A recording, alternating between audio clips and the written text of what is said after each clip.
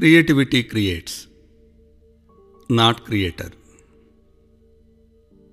Dwelling further on Sat, real, permanence, and Asat, unreal, impermanence, Krishna tells us to contemplate on that which is indestructible and which pervades all.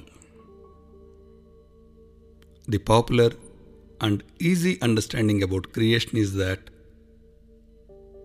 it is the work of a creator.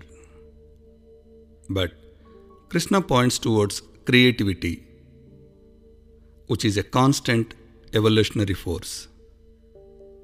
For example, it causes sprouting from seeds.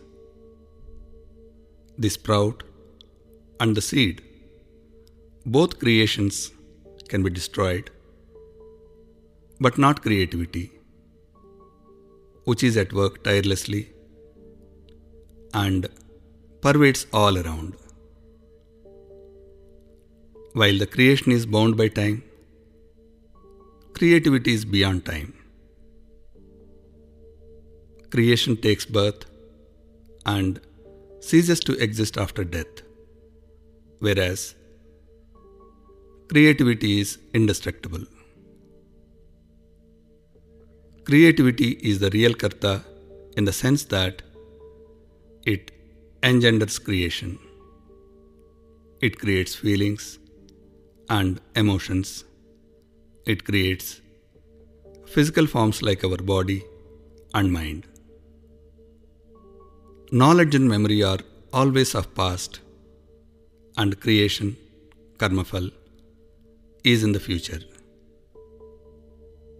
Creativity always happens in the present. Creativity is the ability to use knowledge and wisdom to absorb the pleasant and unpleasant sensations perceived by senses and react independent of them. Our senses are only capable of sensing creation, and one needs to transcend them to realize creativity. One can align with it through realization, but it can never be owned. The best moment of joy is when we are aligned with creativity, be it in our profession or in our personal lives. For a Karma Yogi, this is easily attained with mastery of a skill. While our real nature is creativity, we usually try to identify ourselves with creation. This false identification with creation gives us illusion of Karta and is the source of Ahankar. The moment we identify with creativity, we can see creativity all around.